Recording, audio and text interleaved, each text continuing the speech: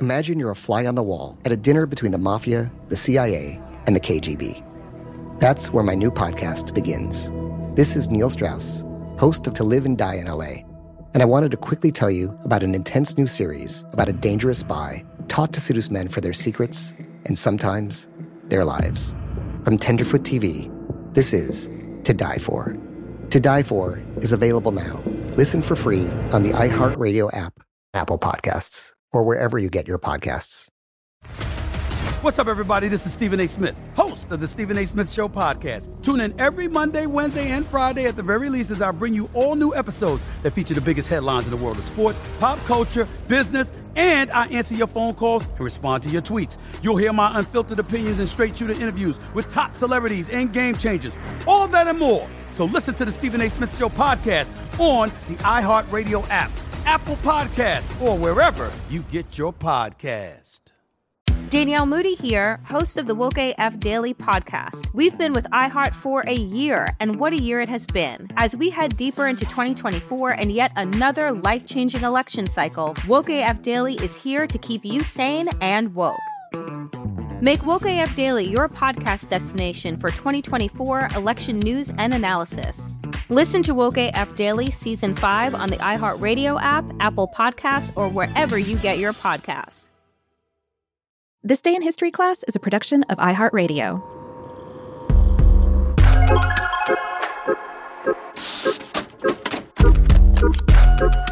Hello and welcome to This Day in History class, a show that honors the dead by sharing their stories with the living. I'm Gabe Luzier, and today we're reflecting on one of the worst peacetime fires in British history, and on the courageous first responders who gave their lives to put it out.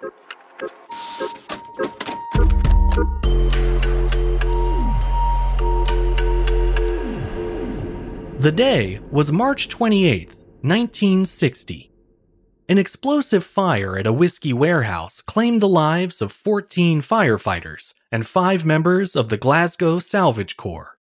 The event was, and still is, the largest peacetime loss of life ever suffered by the UK's fire and rescue services.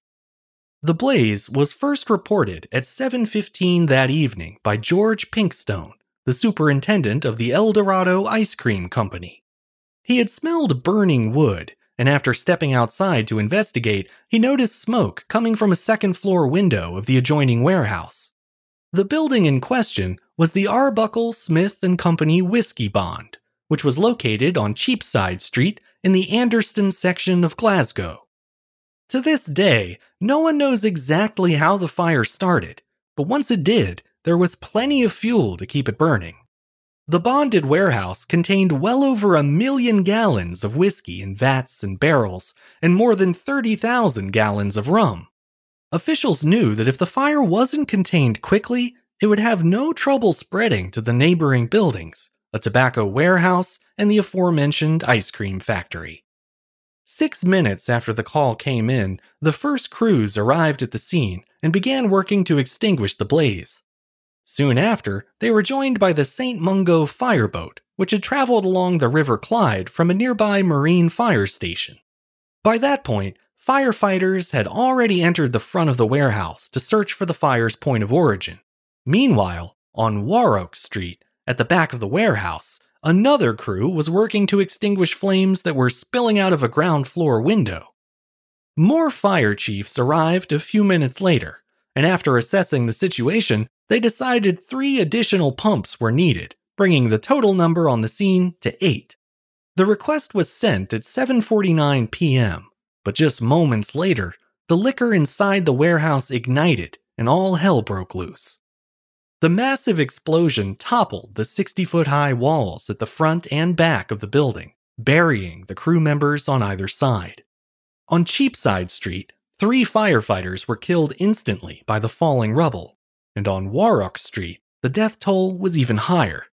When the back walls collapsed, 11 firefighters were crushed to death, as were 5 members of the Glasgow Salvage Corps.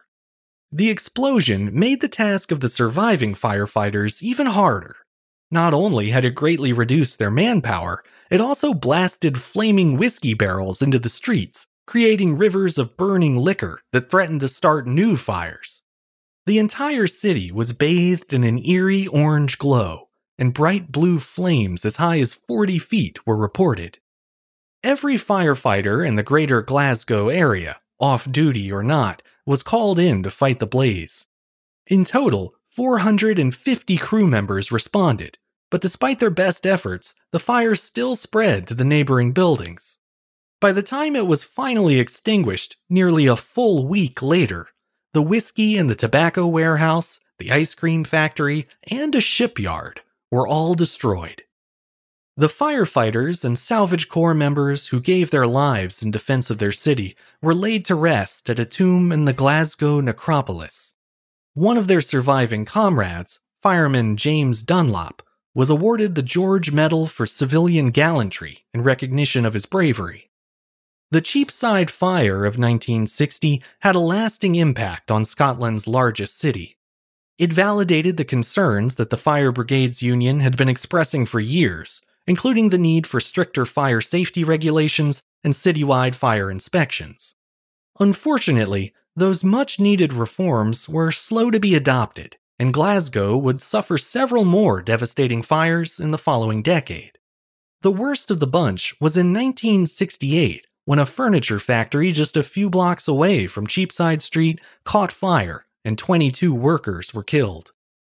Deadly fires were so prevalent in Glasgow between the 1940s and 1970s that it earned the nickname Tinderbox City.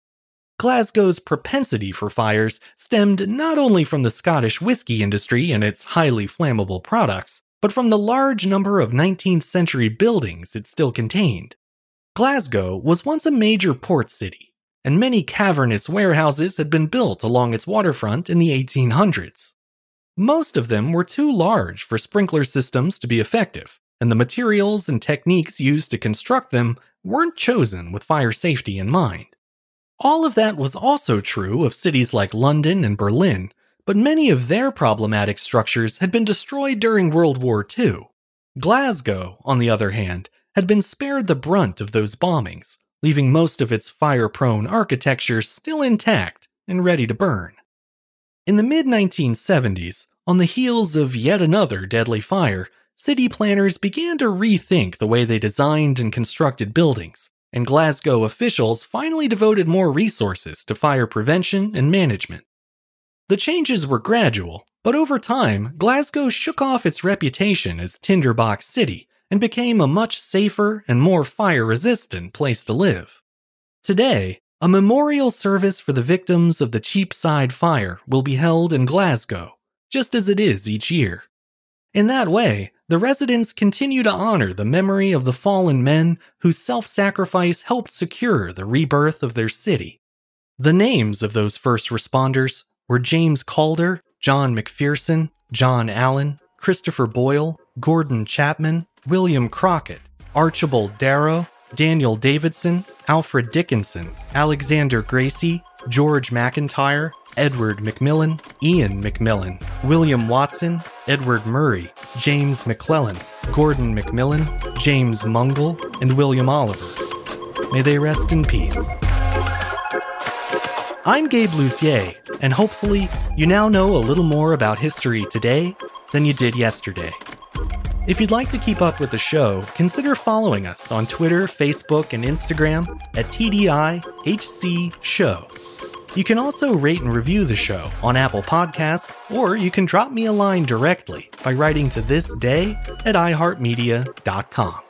Thanks to Chandler Mays for producing the show, and thanks to you for listening. I'll see you back here again tomorrow for another day in history class.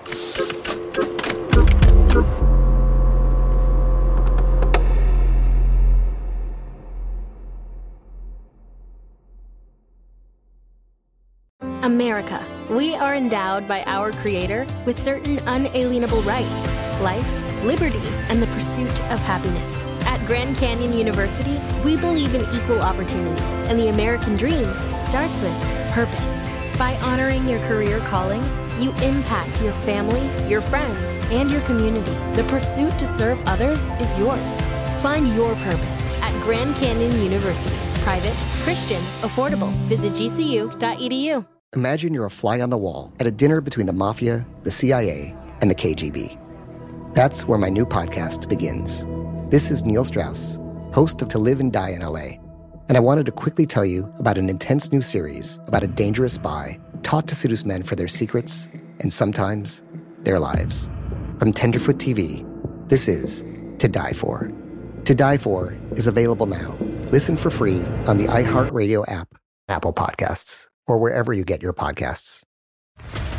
What's up, everybody? This is Stephen A. Smith, host of the Stephen A. Smith Show podcast. Tune in every Monday, Wednesday, and Friday at the very least as I bring you all new episodes that feature the biggest headlines in the world of sports, pop culture, business, and I answer your phone calls and respond to your tweets. You'll hear my unfiltered opinions and straight-shooter interviews with top celebrities and game changers. All that and more. So listen to the Stephen A. Smith Show podcast on the iHeartRadio app, Apple Podcasts, or wherever you get your podcast.